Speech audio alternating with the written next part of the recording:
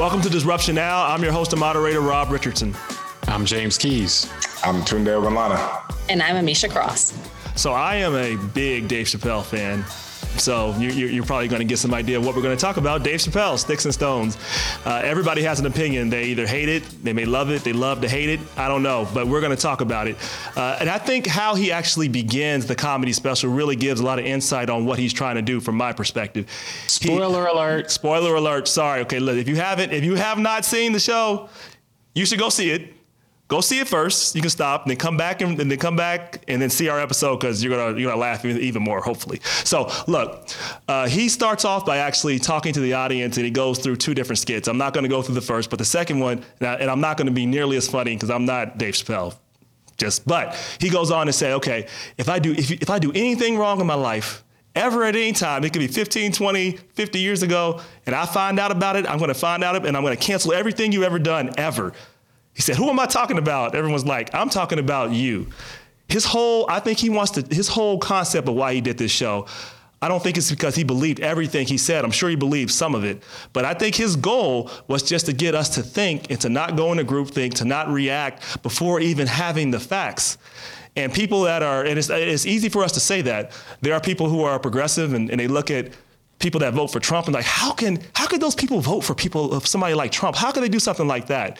And at the same time, overreact and not actually have all the facts when they react to something. See, because it's easy to point out bias when it's someone else. It's much harder to do when it's yourself. I think that's what he was trying to challenge us on. That's what I think. That's my general impression. But I want to just actually go around and get you guys just general perspectives. And then I want to just talk about some issues that he actually spoke about, because I do think they are really important for us to consider. I'll let anybody have that. Well, no, I have to jump in on you, man, because actually, there's quite a that's quite a projection that you give when you say you don't think that he believes the things that he says or all of the things that he says. He may believe them. Now, his point may still be what you're saying, but right. It's almost like a lot of times we see that in society where if you like somebody and they say something you don't necessarily aren't or you aren't crazy about, then we just say, oh, well, they don't really believe that's that. Fair. That's They're fair. Just saying that. That's so fair. He may believe it. I mean, I don't think we should get into litigating what he believes and what he doesn't. We know what he said. Now, that being said, I think comedy and comedians are supposed to point out things like this in society. Like, then they're supposed to he's poking fun at us. He's poking fun at all of us. Now, he's a celebrity, so he may be a bit defensive of celebrity, as like the plight of celebrities, something that a lot of us may not feel because we're not celebrities. But that's in any, if you're in any group, you're going to be more sensitive to their plight. But overall, I thought all of the reaction was overblown. It was good, and that's really what I was looking for. It was funny, and so it was inappropriate, but Dave Chappelle's been inappropriate the whole time. Like, I don't know who comes to Dave Chappelle looking for appropriate or politically correct, and so, and if he made fun of something that you hold dear, then, like that's comedy. That's what happens. Now it doesn't seem like it came from a bad place. Maybe it did, maybe it didn't, but at the same time, that's what you go to comedy for, so I thought it met with my expectations. It was funny and it was provocative. Yeah, I agree. I think I'd agree with that. I don't, to James's point, I think that it has become very easy for the cancel culture to propagate, and it exists beyond just those who are A-list celebrities. We've seen it happen with those who've been charged as criminals, and whether they were actually guilty or not, after they've actually entered the system, people are like, okay, they're canceled from society. Like, this is something that happens very easily when someone assumes that you have stepped over the line or you've done something they don't necessarily agree with, either socially or, culturally, whatever that thing happens to be. And I think that there is a problem because in many cases, particularly, I think to Dave Chappelle, it is that right now our country is under siege when it comes to free speech. It becomes very difficult for you to say something or express yourself and it not be taken as now your career is over. Right. It doesn't matter and there's no turning back. And we've seen this happen with old tweets that are being dug up from people when they tweeted something when they were in high school. Yeah. Well, if you were around during social media's growth in high school or in college, you probably said something that you might not say today, 10, 15 years later. And I do think that there is something to be said about us giving second chances, us understanding when people grow, but also really not moving as quickly to cancel people. At the end of the day, some things are just funny, and it's not that serious. Right. For comedians, I think that you're always towing an interesting line, because what may be funny to one person may automatically seem offensive to another group. And we've seen, particularly when it comes to LGBT jokes, we've seen a resonance around them in terms of hyper-aggression and sensitivity that we haven't necessarily seen to other groups. Because I'll give it to people like Dave Chappelle, Eddie Murphy, and others. They are equal opportunity comedians. Yeah. They come after everybody. And we see a firing squad come from this group that we don't necessarily see from the others. Yep. No, and you know, and if they weren't equal opportunity, they probably wouldn't be funny, because then they have to be censored and they have to think about, well, who am I going to offend, and is this person going to be offended? That's not very funny probably. If you have to think about if you're going to offend somebody, you're probably not a good comedian. I don't know. So, you know, but speaking about the reactions though of, let's actually take the reactions of a lot of black media, particularly. I think The Root came out with a couple of stories, and they were really harsh. I mean, they were very, very harsh, and they basically said the only people that like this are people that like the Dave Chappelle show, were people that were either just horrible white people that are just racist, the ultra racist white people, or black people or others who are not for trans rights, or who are not friends of the LGBT community. I actually think that's ridiculous. I think that's an easy way to just narrowly describe his performance without actually giving it any context, because I think he was equal opportunity, and I don't think that was a fair assessment. But there are a lot of people that were really, really, really hard on him, so much so that they actually proved his point. They went on to Rotten Tomatoes, and everybody went on in droves, and he got like 0%. Like, no one objectively could say he got that. You could say that was 0% rating for this show. It was a funny show, and it certainly wasn't a 0%, but it kind of proved his point. Well, but everything isn't for everybody. Exactly. And again, this is comedy. If he was out here as a politician saying these things, then you reject it. Exactly. But this is comedy. This is what it's supposed to be provocative. It's going to offend. Dave Chappelle, like his shows, if you in all of his comedy routines, if you want to take it hyper literally, you can say that's very offensive to black folks. Yep. And one of the points he made, actually in the comedy special, as far as how language can be more loose when referencing black folks than it can be when you're referencing, as he called it, the alphabet people. And so, and like, I don't think that if comedy is everybody thinks it's funny, then I don't think that exists. Everything's not for everybody. Some people would prefer maybe, the Ned Flanders style of comedy where it's just very inoffensive, and other people might find that boring and not provocative and not worth your time. And so, but doesn't have to be for everybody. And comedy was designed to make us challenge. Supposed to be another look on what's happening in our popular culture. It's supposed to test religion. It's supposed to test the boundaries. That is what comedy was designed to do. So when you water it down, or when you try to make it extremely PC, not only is it no longer funny, there is no longer a point in actually having the medium to begin with. No, that's to you. That's to you. Like some people may prefer the PC, like, and more milk and laughs. Some people may perform that. Is that funny? It's not me. Because it's not just him. When I look at like the redneck comedy, the Get Her Done people and all of those folks, at the end of the day, they're making fun of trailer trash. They're making fun of things that are occurring in people in Appalachia, things that are occurring amongst people who have a great time drinking 3 dozen, cans of Budweiser every night. Like, they're no, you got to get more hip. You got to get more hip to the corny comedy scene. Like, that's what it is. That's the provider. There's corny comedy out there. If you want to find it, make I'm amazed, Jimmy, that you brought up Ned Flanders. I'm still impressed with that. I've been thinking about that for the last 30 seconds. Yeah, but what was interesting about Dave Chappelle is that people on the right were trying to adopt. Some people were saying, "Oh, well, he helped save America." Like, this is what I mean when I don't think he was saying he was trying to defend certain positions. I don't think he was defending millionaires. I don't think that's what he was trying to do. I don't. And I think by the fact of the way he started the series showed that. So do I think he meant everything literally? No, of course, that is my opinion, but I also think it's in context. You can kind of tell that people on the right may try to take some of what he said and say, "Oh my gosh, look, he's agreeing with us." I mean, not really. I think he's just trying to challenge part of it, because there is some point that, listen, we have, and we can talk about let's actually talk about the Me Too moment. He said, "I have a Me Too headache." That's what he said, his words, not mine. But he got into the fact that, we are right now, we have just said that we have told some people, like, they've been convicted, they have to give up their careers before even going through due process. Like, we don't even, the case could be true, but what we're saying, as soon as somebody makes an accusation and essentially there's another one, that person has to give up their job. That's it. Their whole career is over. Nothing else matters. I mean, and I think that has some legitimacy for us to say, let's at least pause and see, are we actually looking at this right? Or part of this, a part of our reaction is just actual groupthink. I think that's what he's trying to do. I don't know.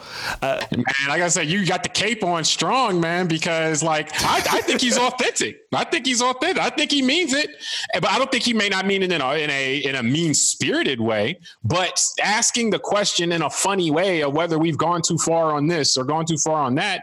Hey, I mean, I don't think those questions are making fun in a way of making fun of society makes him a bad person. But I don't think that's liberal or conservative. I think that there are certain conservatives and a lot of conservative groups who jumped on this and heralded it as, he's for free speech. He's here for us. He's anti-LGBT. He's anti-Me Too movement. A lot of the things that he brought up in that comedy special are things that people talk about every day on both sides of the aisle. I don't think that he was out here trying to be the standard bearer for conservative politics at all. It's interesting, I think, that he has not come out and said anything against it. Then again, he hasn't addressed any of the like side eye pieces or any of that related to it either. But to your point, Rob, a lot of conservative groups on college campuses, conservative groups at the national level, conservative state-based conservative groups have jumped on this and are now saying, hey, we have someone who is technically one of us or someone who speaks like us. And I think that, that may not have been the intent of, I absolutely don't think that was the intent of the special at all. But I do think that when something like that happens, it gives you a little bit of opportunity, because on the one hand, a lot of people laughed at it who are not conservative by any means. Exactly. Chappelle's fans probably aren't. All parties included. Yeah, most of his fans probably aren't. Yeah, there's a link there if, there are certain things that you don't necessarily find extremely detrimental, because there are people who don't believe that, there are a lot of people who believe the Me Too movement has gone too far, especially in the case of due process. Not that they don't believe women or don't think that women should get their due when they are talking about or, bringing up cases of sexual harassment. It is, again, going back to that cancel culture. The minute somebody says something, now without any investigation whatsoever, we're getting rid of that person from society. I think that there's something to be said there. And that's not a conservative viewpoint. That is a human viewpoint. Yeah. Correct. Yeah, that's kind of there's a duality that people want to frame this in, that because he questioned in any way, shape, or form the way that things have been operated, let's say for the Me Too standpoint or Me Too movement standpoint, the way it's been operated, not the mission, but just the way things have been going, because he questions that at all, then he's pro-conservative, and that's not. He was just questioning. He's anti-woman, or he's against women. I think that goes back to, though, everybody. Let's not everybody, but a lot of people want to find, the confirmation bias. They want to find their topic in something, so they're going to pull out and whatever they hear and justify, and kind of lead it to justify their cause. Because it reminds me that the reaction kind of reminds me of some of that reaction we saw when Kanye was embracing the president, and certain conservatives were like, well, see, look at that. It's almost like he's a spokesperson. But I immediately became a sellout to all black people, like a sellout. They forgot he said George Bush don't like black people. Go ahead. I'm not going to go that far. What I'm just saying is that some people thought that, though, the cancel culture. Because they're not used to seeing people that look like us, maybe just saying something like what Dave Chappelle was saying, all of a sudden they run to that and say, wow, look, see, even he says so. And I think that's kind of natural. Like we said, it happens on both sides, just like liberals might do the same thing if they see someone who's perceived as conservative. Joe Walsh. Maybe say exactly Joe Walsh or a Scaramucci, or if a conservative said something, that liberals agreed with about climate change or something, I'm sure they point to that. But I think the Chappelle question is different in that first of all, I think Chappelle is kind of like Jon Stewart in the sense that, the comedy itself points to some glaring realities, which kind of makes it funny and sad at the same time. But another thing that I thought of as we're talking here is, like, Chappelle has been the same guy for the last 20 years that we've been watching him. I mean, that his show was so provocative when he had the Clayton Bigsby thing with the Black Klansman and all that. Yeah. So is it that he's changed, or is it that we're now at a point where we're so hypersensitive that now this is the moment that everyone's looking at him like, wow. I think Well, that's no, people seem to reject people who think for themselves. Like, it's like, hey, if you're on my side, then you need to agree with me on everything that I think. Correct. And you can. So that's really what I see here. But that's changed, though. Hasn't that changed a little bit? The culture. Hyper-partisan. No, that's pretty normal that people want people to agree. No, but what I'm saying is, Hold on. Mesa, really quick. Partisan when Arsenio was doing it. They weren't calling it partisan when Eddie Murphy was doing it. Back, when I did some retro, respective look into a lot of the themes brought out in his comedy special, which were the exact same things that Arsenio was saying in 1992. Society's changed though since then, though. Correct. That's the point we're making. Changed since then. But conservatives have, by and large, always been against certain things, and they weren't attacking. They weren't saying, okay, well, this guy's on our side then. Right. No, that's a fair point. Those ideals have remained the same. And just for the point of reference, like Joe Walsh and Scaramucci, those are two conservatives or people who have been on the right who recently have come out against Donald Trump. And so the reference there was only that when they did that, then a lot of people on the left were jumping up and saying, hey, look at these guys. Exactly. These guys are rational. So that was the point of comparison. No, that's a good point. Another point he made I want to talk about. This is, and when I say I think he said things to challenge people, I'm going to put my cape back on as James said. So let me just put it back on and call myself Carl. There we go. All right. So when he was talking about issues, I think of gender, he talked about issues of gender, particularly with the LGBT community, and then kind of infused race. Where I think he was going and where I think he wanted to challenge us is that, look, there actually are no substantive difference in race. That is a social construct that people made for economic reasons. Gender is different. Like, gender is not like we are equal. This is that I love for Misha to push back if I'm wrong or just tell me your perspective. I believe gender, we're equal. Men and women are. All I have to say is if a tire needs to be changed, I'm calling on one of y'all. Well, no, I don't even think you're saying gender roles. I think you're saying like biological gender, correct? Yes, that's exactly what I'm saying. Like, yes, and that men and women do have some difference. Like, overall, there's actually differences across the board, and that's okay. It doesn't mean one is better than the other. The mistake people have made. He didn't say this, but he's not a politician. He's not analyzing issues. He's just going to make a joke, make it funny, make you think. That's it. Where I'm taking it from my Superman point of view is that he is challenging us to say, look, gender and race are not the same. Gender is not a social construct. Gender is different. You play in the W. Well, gender roles, though, are social constructs in a lot of ways. Not always, but they are. Yes, I agree. But the example he used was the WNBA and the NBA. Yeah. And that's accurate. Like, that's accurate. I mean, thoughts? Well, I actually, the one that was more the gut punch to me was when he questioned the limits of self-determination, meaning he used the example of a person of if he told people and behaved in a stereotypical way of someone of another race, and then when questioned on it, told people that he was that he felt that he was of that race, and the comparison or what he's making that as an analogy of, is the self-determination that oftentimes happen when you talk about the LGBTQ. I don't say that often, so it doesn't roll off my tongue. But and I hope I said it correctly. I was just going off of memory. But the self-determination when it comes to that and the limits of that. And so, I mean, and that to me was a fair question. Now I definitely support trying to be sensitive and trying to be respectful and accommodating where possible in terms of society at large and people being able to do what they want to do as long as they're not infringing the rights of other people. But it's a good question to have. There is, when you talk about restrooms that were only for a particular color skin, that is a different question than when you're talking biological differences.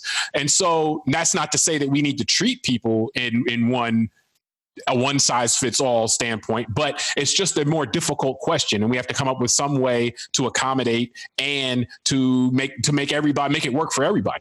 Yep. It's interesting, Jimmy, because we saw that. Remember the lady, I don't know, maybe 3-4 years ago, I think her name was Dolezal. Rachel Dolezal, yeah. It was a white woman trapped, and dark in her skin and all that. A black woman trapped in a white woman's body, yes.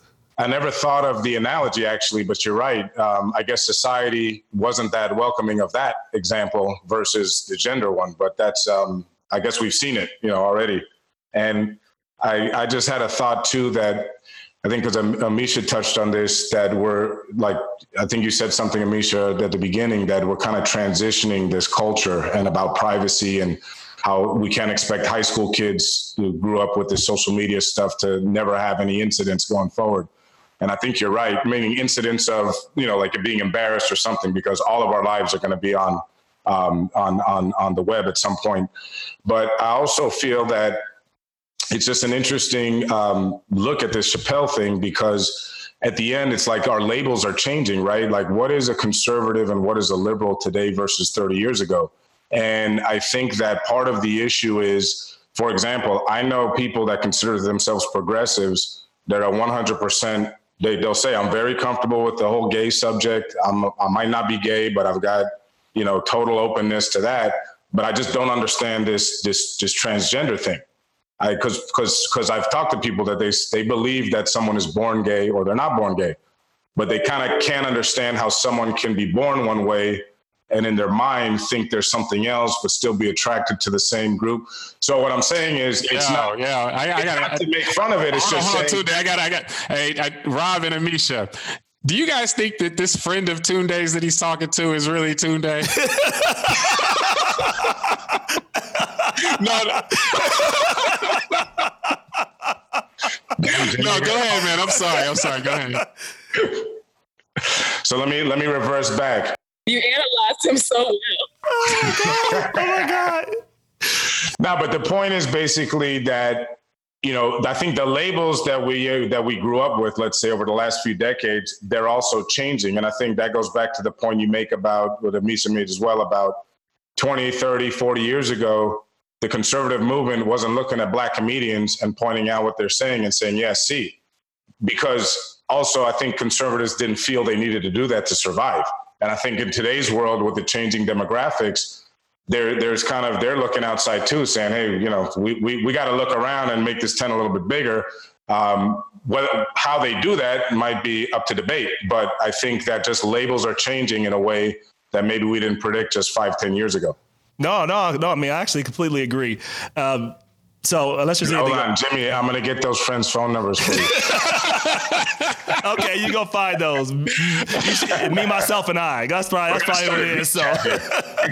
So he talked about gun violence too, and he brought it up in a way that black people talk about all the time. Every black man and person in America I know has said this joke one way or another. He just said it out loud for people to say. He said, so you know what we need to do to end all of this gun violence? You know what we have to do? We have to make sure every single black person is registered to get a firearm, right? That is something he said, look, he said that would end this whole debate, and we'd see gun control the next day. He said that in a way because he was challenging a lot of things. He was also challenging the fact that, well, are we actually doing anything with all these shooter drills? Because the shooter's just going to know what the drill is and just figure out how to kill people. I mean, he made a lot of good points in a way and tried to challenge how we actually look at this. And so it actually want to get to what I think is the clapback of the week and just have a conversation about that. So Ted Cruz, who, if you don't, I'm sure our listeners know who Ted Cruz is. He's a senator from Texas. He's very crazy. Okay, maybe he isn't crazy. Sorry, I should say it a little more objectively. He's out there, eccentric, whatever. I thought that was pretty objective. Yeah. Okay, whatever. But anyway, so when there was another mass shooting this week, this one was in Texas. He went out and just said, look, we know that gun control doesn't work. And he went to the same line that conservatives love to do, some conservatives, because some conservatives actually believe in gun control. But what some like to do who are nuts about it say, oh, we know it doesn't work because look at Chicago. There's a whole bunch of, the code there is a bunch of codes. Right, there are black people with a bunch of guns killing each other. So gun control won't work. You need guns to protect yourself from them. I'm projecting, but that's what I think he's doing. And of course, the mayor Mayor Lightfoot is a black woman, if you don't know who she is. And she responded like a sister, like a real sister would. You could tell she's a sister in this response. And I just have to read this. She said in a tweet, she clapped back at him, said, look, 60% of illegal firearms recovered in Chicago come from outside, mostly from states dominated by coward Republicans like you, who refuse to enact common sense gun legislation. So keep our names out your mouth. Boom, snap, crackle, pop. That's what she said. And I do think Dave Chappelle, by bringing this up, framed the racial tension that's also behind the gun debate. What are your thoughts? I think it's absolutely true. And obviously a native Chicagoan, it's hurtful when you hear conservative after conservative, when they talk about the gun control debate, always throw shade at Chicago. Chicago in the state of Illinois is one state that is surrounded by 5 that do not have gun control legislation. So at the end of the day, yes, there are trucks, loads of trucks that come into the state, and there are people who can literally go across the state and buy those guns and bring them right back into the state, right into the state of Illinois and into the city of Chicago. So it's extremely damaging when you hear that rhetoric over and over again, but also it doesn't take into consideration everything else that makes Chicago a hotbed of violence, with the high unemployment numbers, with the high school dropout rate, with the high level of poverty. It's just really disparaging that's the motive. To the new mayor, more power to her. Personally, I'm not a huge fan. I don't think that she's a great legislator by any means. She got a good clapback. I'm a very good friend of her communications director who actually wrote that clapback for her. So it is saying. Well, let me jump in, because I think we alluded this on another discussion we had on a different show, and I'll ask the audience to take out the Google machine that's in their phone. And the Google machine. Because I'm really tired of the Chicago thing. Old, dog. Go ahead. No, the Google machine, and just type in most dangerous cities in America and search, and you'll find that every website, because I've checked multiple sites, Chicago is ranked between 20th and 25th. And the top most dangerous cities in the United States, and this is where it gets political, happen to be in red controlled, GOP controlled districts or cities where the mayor is GOP. So it goes back to politics, right? Obviously, I don't think that conservatives will call out their own who are overseeing violent cities. And then to your point, Amisha, it's a great point you make about the way that Illinois is surrounded by all these other states. And I think this comes back to what we talked about a little bit earlier about this confirmation bias in today's politics and media landscape, which is, and this is what I get tired of. It's like, we could yell all that from the mountaintops. At the end of the day, it doesn't matter. These people are going to believe what they want to believe. They want to believe that a bunch of black people are in the urban jungle just not killing each other because we have no morals and all that. Then that's what they're going to believe. We could sit here with all the studies about all these other states and this trafficking of guns in and out of a state like Chicago. And that's why at the end of the day, people just got to move forward and try and put something on the table that can make this whole situation better and not try and negotiate this all the time. You have to push back also, though. I mean, I think I was waiting for you to drop that, that nugget in, because I knew it was coming. As far as Chicago being, in around 30th, as far as the most dangerous cities, not even at the top. Facts, little facts getting away, but go ahead. Yeah, but no, that's Tunde's. I definitely was waiting. I wasn't gonna say it. I knew it was coming. So that was good. I'm glad he got it in. But it's meant to invoke. It's not meant to be a factual thing. It's meant to invoke a certain. That's my point. It's yeah. And confirmation bias. They believe we're a bunch of monkeys in the jungle. Well, there's an emotional aspect too, though. It's like that's where Obama's from. Like there's a view that's been cultivated of Chicago. It's no different than the way the welfare queen was put up there. Even if you look at the numbers and pull out your calculator, it's like, oh well, that's kind of silly, but that it connects with an emotion or a feeling that you already want confirmation of. And so that's where Chicago comes in there, is it represents something, or it's been set up to represent something amongst the people that he's talking to. And as you point out, they're not going to let, facts get in the way of that. They want that feel good. It's not my problem. It's not me that's creating all this issue. It's these other people. And these other people that are distant to me, forget, poverty and how that can contributes to it. And then, Misha, that was an amazing point as far as Chicago's sitting in the middle of all of these places where people can go get guns easier than they can get, chewing gum. And so, it's like, wow, that's kind of quite a mixture there, where it's You take that plus all the poverty, plus all the people, like sometimes it's an urban thing too, where you have put that many people together in one place, then there's going to be more people that fly off the handle faster. Another thing people don't necessarily understand. I'm like, Chicago is bigger than the majority of American cities. And in some instances, the city is almost bigger than some states. Yeah. I'm And like, they're all packed in. Exactly. There has to be a recognition that, to Tunde's point, yes, there's a reason why they rank a whole lot lower in terms of those top cities for gun violence, because it also takes into consideration the ratio of individuals who live in a certain block. Like, there's a lot of people that aren't killing anybody. A lot of people. There's a lot of people aren't doing anything wrong. Yeah. The vast majority aren't doing it. But what's so interesting is that the internet, and we'll talk about this on our next episode with the Great Hack, but I do want to say the internet's goal, maybe it wasn't its goal, but the platform was to connect us. And in some ways, it's just made people more divided because people still have made up images. Like you could just see Chicago and say, oh, that's what's wrong with America. And you just get that over and over and over and over again, if that's what you want to believe. If you hit like, that's all you'll see. Yep, you're going to get it again, and you're going to get it again. And, and now they're going to, and then I want to move off the subject, Crazy Ted, he actually now is now actually focused on saying, well, now we know that God wants us to have guns. He's now using the Bible, by the way. This just came out today. Yeah, this happened. This is just new. Just happened, right? He's saying like, this is biblically based that you're supposed to have guns. By the way, this actually goes back to race too. It goes back to people say, praise the Lord, pass the ammunition.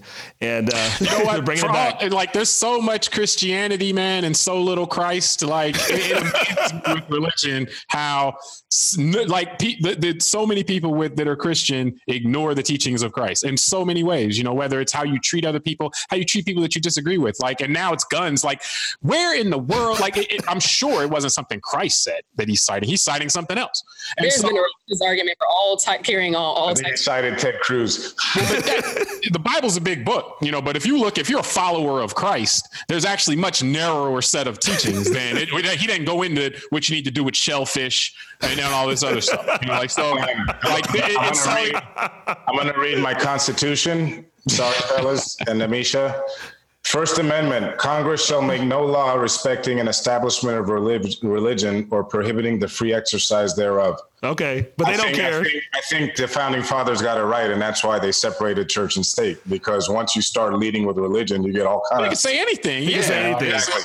To justify, because I'm sure we could all sit there and read the Bible and find thousands of passages that talk about peace and talk about loving thy neighbor and talk about helping the downtrodden. And he chooses not to pick those verses. So, no. I mean, my point is actually more narrow than that. I'm saying that if you look at the words and teachings of Christ himself, that you don't find any of that stuff. You don't find any of the stuff that these guys that he's talking about or anything like it. He has to go other places, and that's just interesting for somebody who calls himself a Christian, a follower of Christ. Well, as Gandhi said, I love your Christ, your Christians not so much. So that's what he's. But speaking about woke culture, and I kind of want to go back to that. Jussie Smollett, we got to talk about that, and we got to talk about what this. I was very happy with Dave Chappelle on that subject. No, we actually talked about this on this show, and so look, we were planning. James, we discussed. We were saying, are we going to talk about this issue when the story first came out? And we both paused and said, nah, I don't know. This is just like the exact thing he said. Let's let this breathe a little bit. Yeah, let's just see what happens. Yeah, because we're like, it just doesn't. It just feels like this is a situation where like every box was checked, and like it just looked too perfect of a victim. I mean, it didn't feel right. The story didn't mesh, and he was right. Like half of us, because all of us, some people did want to believe him, especially a lot of younger black folks too. I'm with you, Amisha. I see the face. I wasn't there though. I was suspicious, but some people, because I remember having this conversation with some of my friends. I said, I don't know, and I got attacked. It was like, what do you mean? Do you not support him? Why? Is it because he's gay? I said, no, it's not because he's gay. It's because he's lying. Because I think he's lying. Yeah, wow. Most unbelievable story I've ever heard. That's right. Why. That's what he was lying. And we look right. He still hasn't admitted. But does anybody now believe that he wasn't lying? I'm sure somebody believes he wasn't lying, but well, yeah. I mean, I wanted to believe. I wanted to believe him. I wish I could, but I think no. I mean, if you. again, I don't know how many of y'all, well, you live in the Midwest, Rob, have lived in the No, Midwest. I've lived in the Midwest. It's negative 25 degrees on that day. I know. Enough to figure out, especially walking to a subway. Yeah, no. That was what I told my wife. I remember because I don't watch Empire, so I had no idea who this guy was. And she was all over it, like, who did you hear? I told her, I said, hold on, you're telling me in Chicago in a January, which is the coldest place in the world, Chicago in January, I said, you're telling me at 2 a.m. there was two white guys with MAGA hats in the middle of downtown Chicago walking around with rope and going to go find a guy who's not even like world famous. Like I wouldn't recognize this guy if I saw him, right next to me. And the whole thing didn't sound right. And then he gets interviewed and he's got no rope burns on his neck. And he said that they put the rope around his neck. And the best part, that's why I was laughing when Dave said it, that then the two guys who were perpetrators are as black as they come. So yeah, Jesse owes he definitely owes an apology to young white dudes with MAGA hats walking around cities. Well, yeah, he makes them a martyr in that sense, falsely accused. But I mean, and I'll say honestly, like when I hear that, I want to believe him in the sense that if something happened to him, it'd be like, oh man, I don't want to be the one calling him. But yeah, that's where you have to separate. And this is what you wish happens in society more. You separate what you would like to believe, what fits your outlook or your view with how people are treating other people with, okay, that doesn't sound right. Like we have just this week, someone saying that the hurricane was going to Alabama and then nobody says the hurricane's going to Alabama. And so they alter a map to make it look like that the map says the hurricane is going to. And it's like, look, man, I know you want to believe something, but at a certain point you have to step back and say, you know what, that just doesn't, it doesn't pass the smell test. And so that's a discipline. We're trying with that little Sharpie thing. Oh man, that's bold, man. It wasn't even the same color as the rest of the lines. But on the Smollett thing, though, the one thing that I thought was sad in the long run is that there are gay people that suffer, discriminated, and this guy. And there are black folks that have been targeted. Hate crimes are up. I mean, the effect of what's happening in the White House is real, having a real effect. And this guy, takes advantage. I feel because it's actually this dishonors. This directly dishonors Emmett Till and any other people who have actually been attacked and some people lost their lives. This dishonors them. It's an affront to them. But what makes it even worse is that it was all because the guy was complaining that he's only making $65,000 a show. I mean, like, that's what makes it to me even more like the guy. I hope I have that issue in mind about too. I'll tell you this, man. I don't know any reason that would be any better. No, I'm not saying what I'm saying doing is it for money, doing it for notoriety, doing it for whatever. It's all bad. I'm not saying that there's probably a reason that I would think is fair. I'm just saying that it shows you how much in a different stratosphere this guy is living from everyone else. I mean, the average salary in the United States right now is $51,000 a year. Yep. But this guy per show is making more than the average American makes per year. And he's got to be American family. We're talking about families of at least 3 people. So yes. Yeah, no, and that's what I'm saying. Like, so the fact that he would go through this massive orchestration, and my thing is, instead of just go get an acting coach and get better at your skill, like, why do all this to try and make more money when you obviously got your foot in the door in a good show. Just get better, network, go meet better people, rise up the ladder like everyone else. But that's why I think that's what I mean by that's what makes it worse, right? Is that he's already in an era of privilege where he could have just focused and used his talent to get better, but instead he wanted to do this. And now it's all gone. Right, exactly. Yeah. Nobody's calling him to do anything. No. I guess there was collusion with him. So and Nigeria. Oh, boo, that was a bad joke. All right, so as we close, I think the lesson that needs to be on the trailer. It was him and the Nigerians. There was collusion. Tell me. I actually think the lesson for all of us in Jussie Smollett is the highlight, I think, that we can use for the Dave Chappelle show. There's a lesson for woke folks. I consider myself woke, but some of y'all a little too woke, right? You're so woke, it's affecting your brain. You need sleep. Like, think before we react to some of this stuff.